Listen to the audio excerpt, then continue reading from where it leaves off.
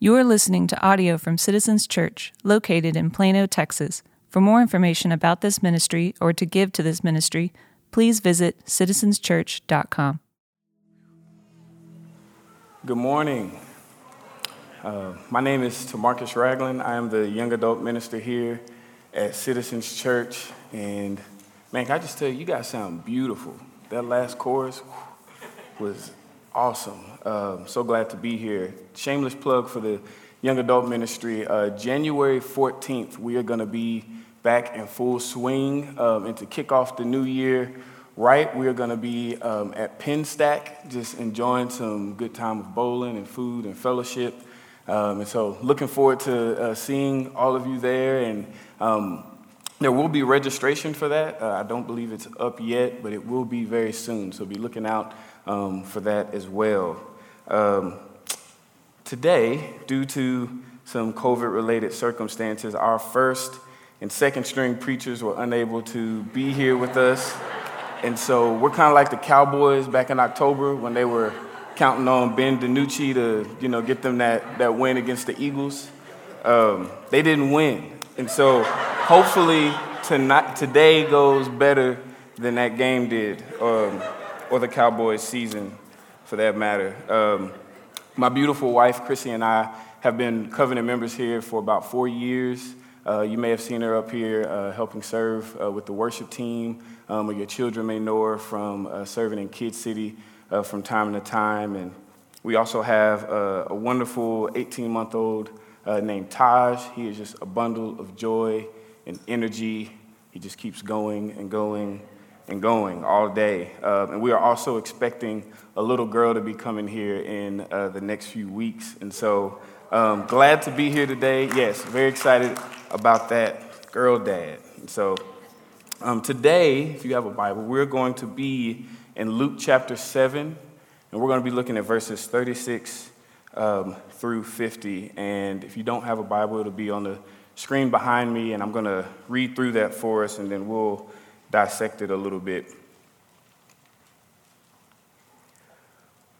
One of the Pharisees asked him to eat with him, talking about Jesus, and he went into the Pharisee's house and reclined at table, and behold, a woman of the city who was a sinner, which he learned that he was reclining at the table in the Pharisee's house, brought an alabaster flask of ointment, and standing behind him at his feet, weeping, she began to wet his feet with her tears and wiped them with the hair of her head and kissed his feet and anointed them with ointment.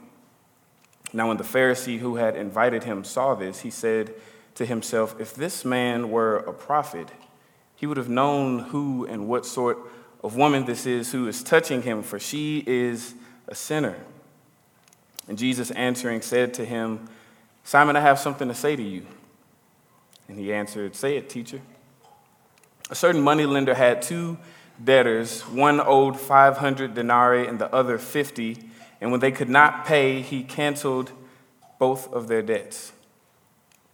Now, which of them will love him more? And Simon answers, the one, I suppose, for whom he canceled the larger debt. And he said to him, you have judged rightly. Then turning towards the woman, he said to Simon, do you see this woman? I entered your house, and you gave me no water for my feet. But she has wet my feet with her tears and wiped them with her hair. You gave me no kiss, but from the time I came in, she has not ceased to kiss my feet. You did not anoint my head with oil, but she has anointed my feet with ointment. Therefore I tell you, her sins, which are many, are forgiven, for she loved much. But he who is forgiven little loves little. And he said to her, your sins are forgiven.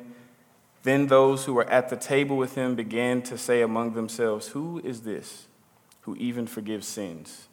And he said to the woman, your faith has saved you. Go in peace. Now, the story we just read is an episode of a broader reality that has taken place in Galilee during this time. Jesus had been working miracles throughout the villages, and when he was approached by some of John the Baptist's disciples who were wondering whether or not he really was the Messiah that they were waiting for, he affirmed who he was to them, and then he proceeded to address the crowds which had gathered around defending John the Baptist's ministry. And at the conclusion of his address, this is what we are told. If you look back at verse 29 and 30, it says, "When all the people heard this, and the tax collectors too, they declared God just, having been baptized with the baptism of John. But the Pharisees and the lawyers rejected the purpose of God for themselves, not having been baptized by him." So there are these two categories of people being juxtaposed in the passage, right? Those who have received the message of John the Baptist concerning Jesus the Messiah, who is to come and bring the kingdom of heaven here, and those who have rejected the message of John about Jesus, or as Luke puts it, the purpose of God for themselves. And what lies beneath the surface of both of these two categories are two distinct ways of approaching Jesus. Last month, in the belly of quarantine, I decided to learn how to play chess. And by that, I mean I had the ambitious goal of becoming a grandmaster, right? That's the highest level chess player you can reach. And I think right now I'm like what they call a class F player. Don't know what that means, but it doesn't sound good. But I can dream, right? And so I don't know if you're familiar with the world of chess, but I know it is far grander than I first anticipated when I picked it up. As I began to watch videos to learn how to play and develop different strategies, I just started to feel very overwhelmed with all the information, especially when I was playing the game, right? Like, I think I saw that every time you play, there's about 30 different moves you can make at any given time, give or take. And so to make matters worse, every time you move, they also grade your move based on this scale between the best move, an excellent move, a good move, or an inaccurate move, a mistake, or a blunder, right? So you get graded every single time you move a piece. And so I'll play a game, and whether I win or lose, I'll look at the analysis at the end, and typically I've made 8 inaccurate moves, 12 mistakes, and 10 blunders. And since the average game of chess is only about 40 moves, that means 75% of the time I was doing something wrong. So I hadn't learned quite well enough yet. So I go back to the videos, and I keep watching, and I found this guy named Ben Feingold. He's a grandmaster, and I started watching his videos. He's really good at chess, and he's also really funny, so it's entertaining to watch. And so I actually got my wife into watching it too. I don't know if it's because she loves chess as much as me, or she just loves me, but I'm content either way. And so one of our favorite things we've done is, he'll have these moments where he'll show you a position, and he'll say, all right, you can pause and see if you can find what the best move is. And he'll say, there's 16 legal moves you can make right now, but only one of them a grandmaster would make.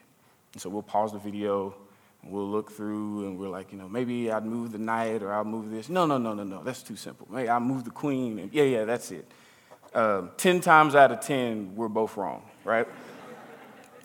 And so at this point, my hopes of being a grandmaster are just looking bleak. And I'm just like, I don't even know how they can do this. How do you always know what the best move is? I mean, I'm looking at the board, and I can barely, make heads or tails of it.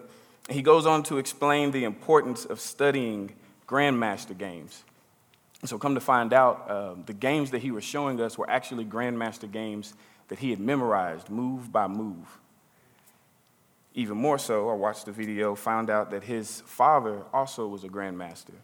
And so he did not learn how to play chess just from knowing about other grandmasters or trying to figure it out on his own, but he learned from his father, who was a grandmaster. And he didn't rely on his own wits, but he relied on his father, who had experience to provide him with what he lacked. And in doing so, the game became a lot simpler for him.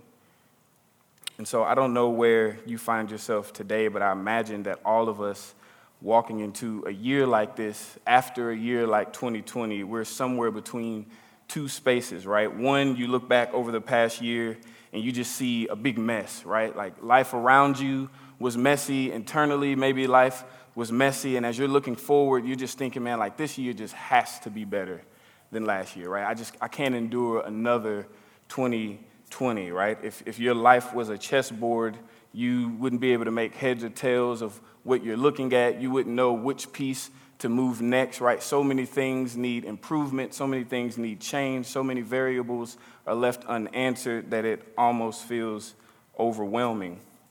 You don't know where to start. Or maybe you look back on this past year, and as extraordinary as it's been, you feel as though, right, it hasn't been as bad as it could have been for you, right? Like maybe you took a couple punches here or there, but you feel like you were able to handle it well. Maybe you never had to, suffer the ills of quarantine and sleep in the garage while your wife slides you your meals under the door. If that's you, awesome. I'm not jealous at all.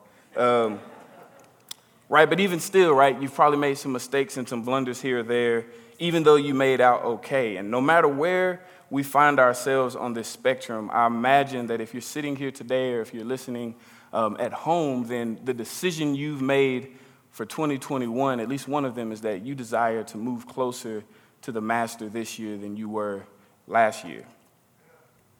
Right, rather this is your first time coming back to church in a while, or maybe this is a weekly occurrence from you, or this is your first time coming ever, right, that you've made a decision that you are going to seek more from God this year, hoping that He'd be able to provide what you lack. But as we're going to see in God's Word this morning, there is a right way to approach the Master, and there is a wrong way, and the way we approach Him affects what we receive from Him. In our passage, we meet two individuals who find themselves in the same room as Jesus, but the way they approach Him is drastically different. The first person we meet is a Pharisee named Simon, and in verse 36, we are told that Simon invites Jesus to eat with him, and he has, right, these two at the table, and they recline together, right?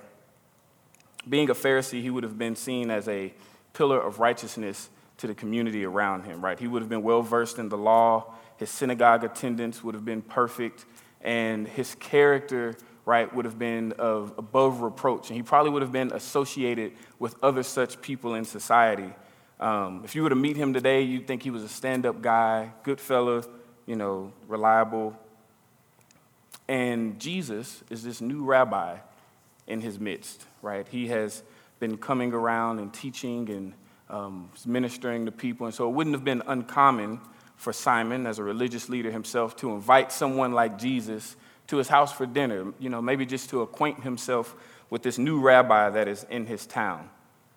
It also would have been normal in their culture during a dinner like this to leave the door and the windows open, one, to allow the needy to be able to take some of the leftovers at the conclusion of the meal, but also for other people in the town to come in and listen to the conversation of the two religious leaders. The locals would stand in the room against the wall and listen through the window or outside of the door. And so if you would imagine with me for a second, right, you're a Galilean and you hear about this dinner taking place at Simon's house, and you're in the neighborhood, so you decide, I'm going to stop by and listen in. And surely when you get there, you find a company of other religious leaders and people of good reputation, and depending on your station in society, either you feel in very good company and as if you belong in such community, or perhaps you feel a sense of gratitude to be in such rarefied air, right? Simon and Jesus would be reclined at the table in the middle of the room in front of you, and you'd just be standing against the wall, trying your best, right, not to disturb the moment, right? Just a fly on the wall.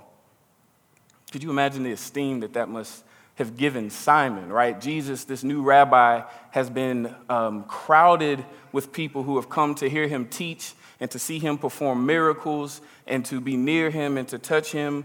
And now Simon is having a one-on-one conversation with him in his own house at his own dinner table, right? Again, we don't know exactly what Simon's motives were at this point, but what we can all agree with is that this sure looks good for Simon right now, right?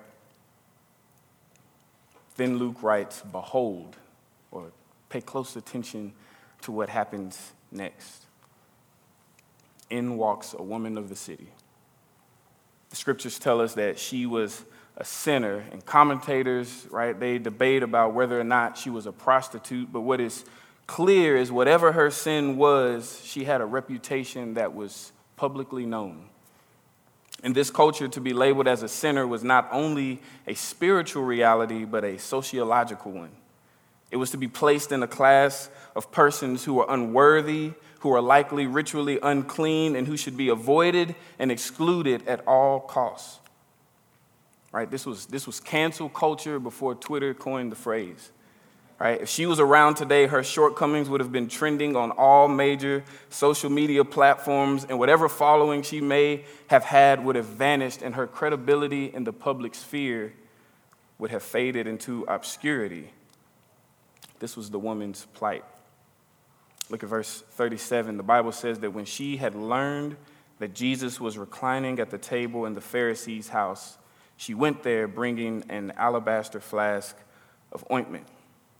You have to understand that for the woman, this is like that moment in Indiana Jones when there's a treasure right in front of him, but it's surrounded by like hungry alligators and serpents and a moat and that like strange mummy thing that's always there, right? And here Jesus is in the middle of the room, right? This man that she's heard has been meeting the needs in her city with love and compassion, who has been healing people from their diseases and their ailments and spreading hope where there is none. And she's within striking distance of him. But there's a catch. He's at the Pharisee's house, and she's a sinner. But she goes anyway, right? You feel the tension that is in the room when she arrives. She slips through the door without uttering a word and makes her way to Jesus' feet. And since him and Simon are likely reclining at the table, right, the tables are low, and he'd likely be leaning on his side with his feet away from the table, it will be easy for her to access his feet without causing too much alarm in the room. And you could just imagine her heart thumping as she is in, right, unwanted company. She knows all too well what it means for a woman like her to be in a room like this. But she can't shake what she's heard about Jesus and what he's like. And she's figured if there's anyone who could do anything for her lowly state, surely it must be him. So she makes her way to his feet, and the Bible says that she begins to weep.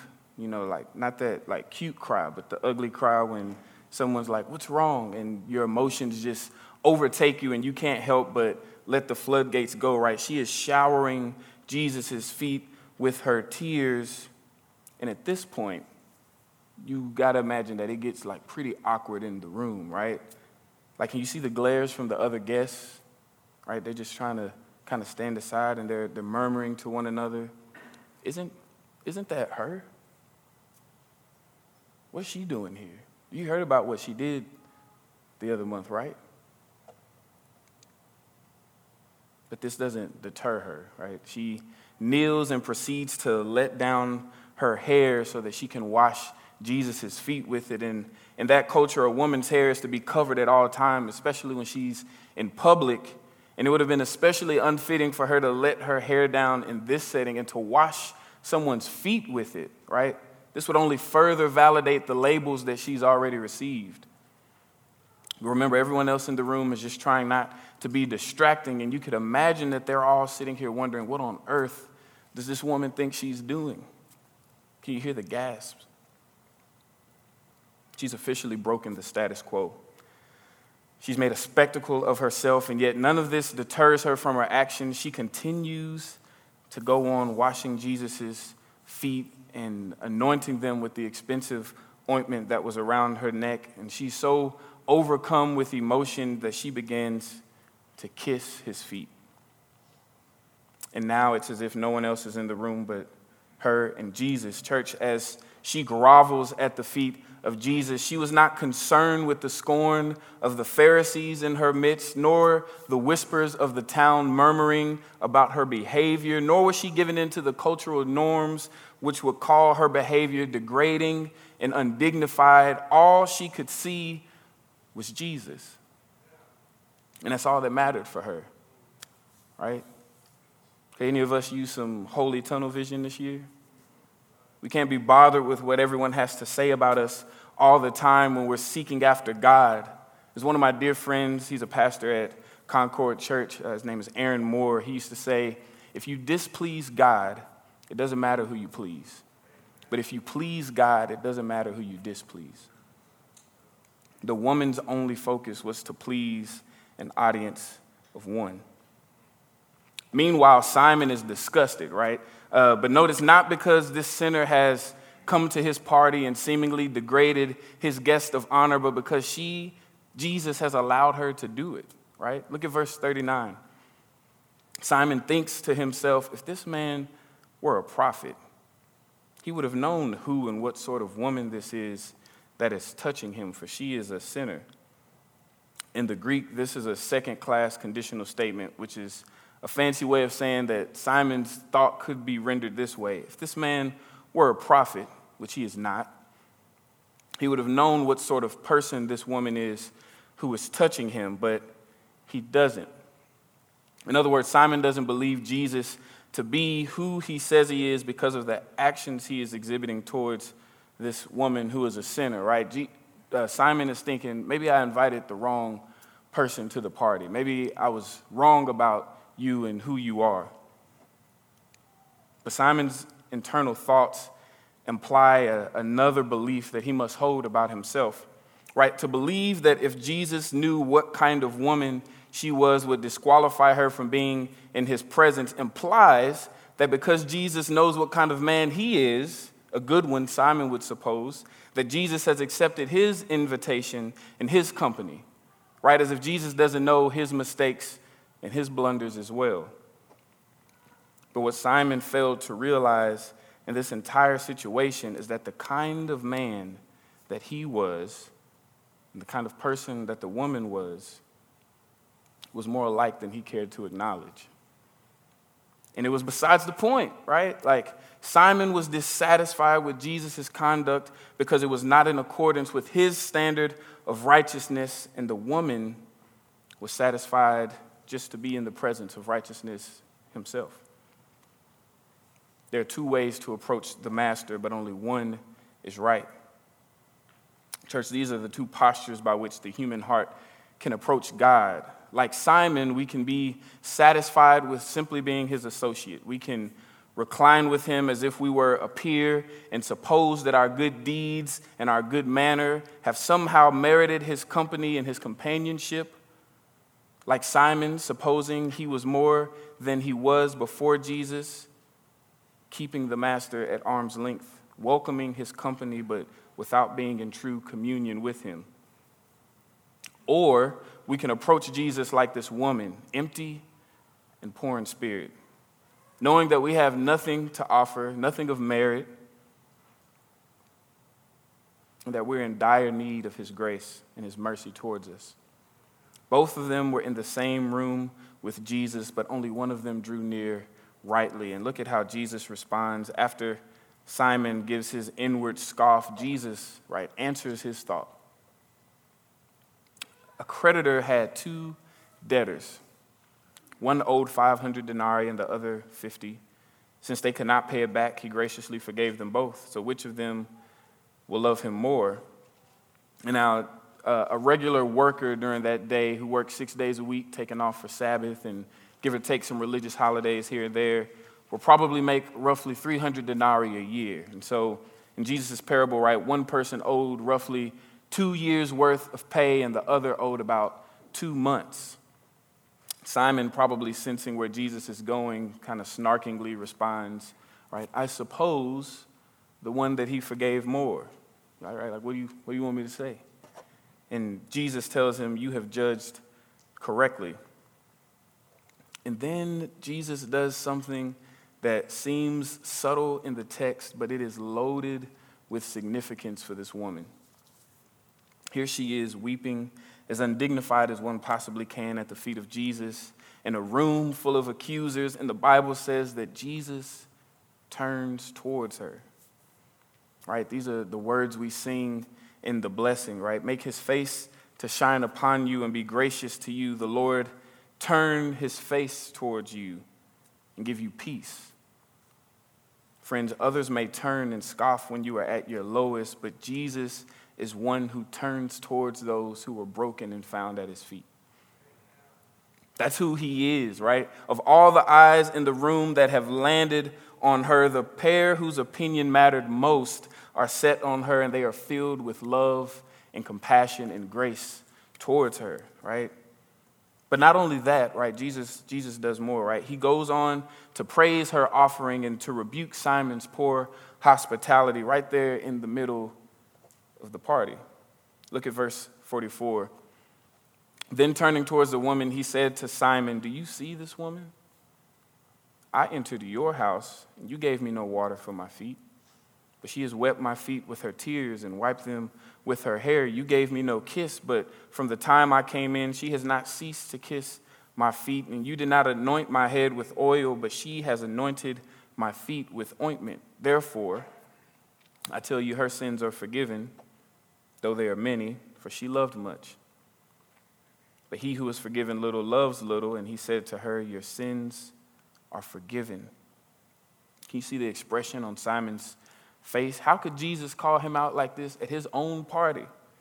Right? Simon was the one who invited Jesus over in the first place. He provided the meal and all of the refreshments that they had. Like, why would Jesus do this, right? And on a practical level, right, offering your guests something to wash their feet with, greeting them with a kiss, and anointing their head with oil upon arrival was just standard practice during their time and day. But even deeper than just the tradition, Jesus was revealing something to the both of them, two things that he could see, right?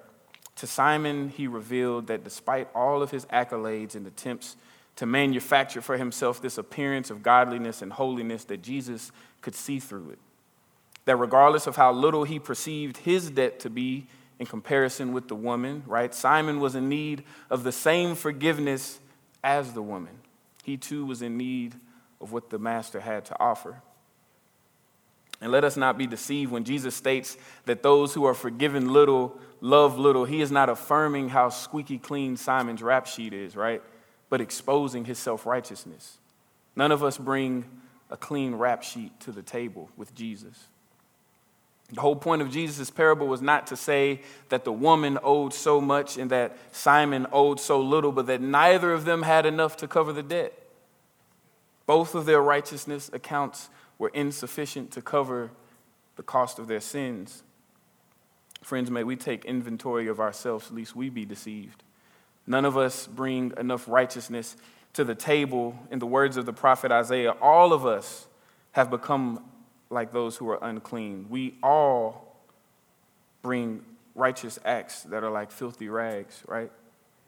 We all shrivel up like a leaf, and like the wind, our sins sweep us away. Hear me, Jesus has not welcomed you to the table because you are worthy, but because you are wanted. Somebody tell your neighbor, Jesus wants you. It's true, right? He wants you. He wanted the woman to know this very truth, that despite all of her sins and shortcomings, her reputations, and the blunders she may have made, that he could see her faith in action, that she was forgiven and that she was still wanted, right? If you didn't notice, the woman never speaks throughout this whole story, right? Apart from God's acknowledgement, right, at this time, it's hard to know exactly how she might have been feeling or what she was thinking.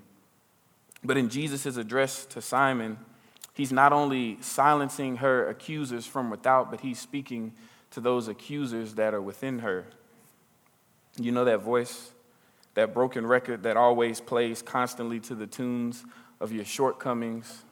I know I do, right? That condemning voice that always says, I've gone too far this time, and surely God wouldn't want anything to do with me now, and there can't be a place for me at the table anymore. Friend, that voice is a bold-faced lie. Jesus speaks truth into her soul with audible words. Daughter, I know your sins, and I know there are many, much more than your accusers could ever know, and I forgive each and every one of them. There's still a place for you at my table. You're still wanted, right? Both of them were unworthy, and neither of them had enough to cover the debt of their sins. But what differed between them and what they received from Jesus was in their approach. Simon came to Jesus offering his home and a meal and his morality, but not his heart. The woman, on the other hand, came to Jesus with her tears and a contrite heart. And both of them were in the same room with Jesus, but only one left justified before God in that encounter. Later in the video I was telling you about before, Grandmaster Feingold explained why so many people don't progress in their game of chess.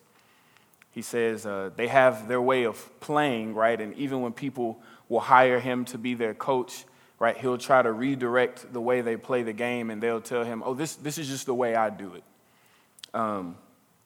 So they go on years and years and years doing it their way and never making any progress because they come to the Grandmaster with their own standard rather than submitting to the one that he has laid before them. How have you approached the Master? Right? How have you approached him? There's only one way that moves us forward, right? None of us can be sure what 2021 holds in store, but what is certainly true for all of us is that apart from Christ, our righteousness accounts are really low.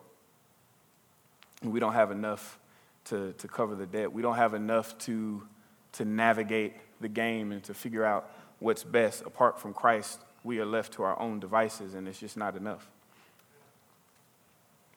And as a people who want more of God in 2021, may we consider how we approach him.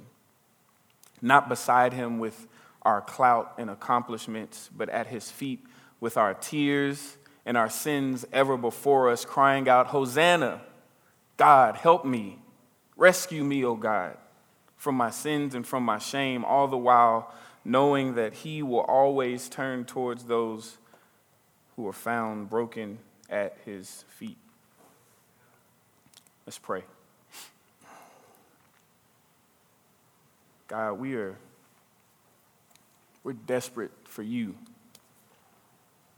Lord, all of us come into this new year, Lord God, hungry for more of you, hungry for your presence, hungry for a word from you, hungry for forgiveness, Lord God, to be made more like you, Lord. And apart from you, Lord, we don't know what to do. Right? There can be many promises made about the year, and people can make plans, and people can tell us what will be better. But Lord God, at the end of the day, none of us know. What we do know is that we don't have enough apart from you. And Lord, we just pray that as we draw nearer to you this year, Lord, that you would meet us like you met the woman in Luke chapter 7, Lord God, with compassion and with grace, Lord, as we just lay our sins and our shortcomings before you. Lord, I pray that we would not come to you as if we have all the answers and as if we have it all figured out and made together, Lord, but that we would come humbly and contrite, knowing that as we seek you with humility, Lord, that you will meet us with grace and with compassion. Father, I pray for anyone here today or listening at home. Maybe they've never even approached the table before, right? Maybe they feel like, I'm too unworthy to come to you, or maybe I'm not clean enough yet and I need to get myself together first. I pray that you would speak to them this morning and just tell them, no, there's a place for you here. That if you look at the table and you see those around it and you see Jesus at the middle and you feel like, no, I'm not worthy to be here, then you are in good company, because none of us are worthy. Lord God, none of us are worthy to be here, Lord, but because you want us, your word says that God so loved the world that he gave his only son, that whosoever will believe in him could have life. Lord, I pray that you would invite those to the table this morning. Lord, and I pray that as we cling to you, Lord God, that we would just be filled with the grace, that we would receive the forgiveness and the mercy that we need to continue forward. It's in your son Jesus' name we pray.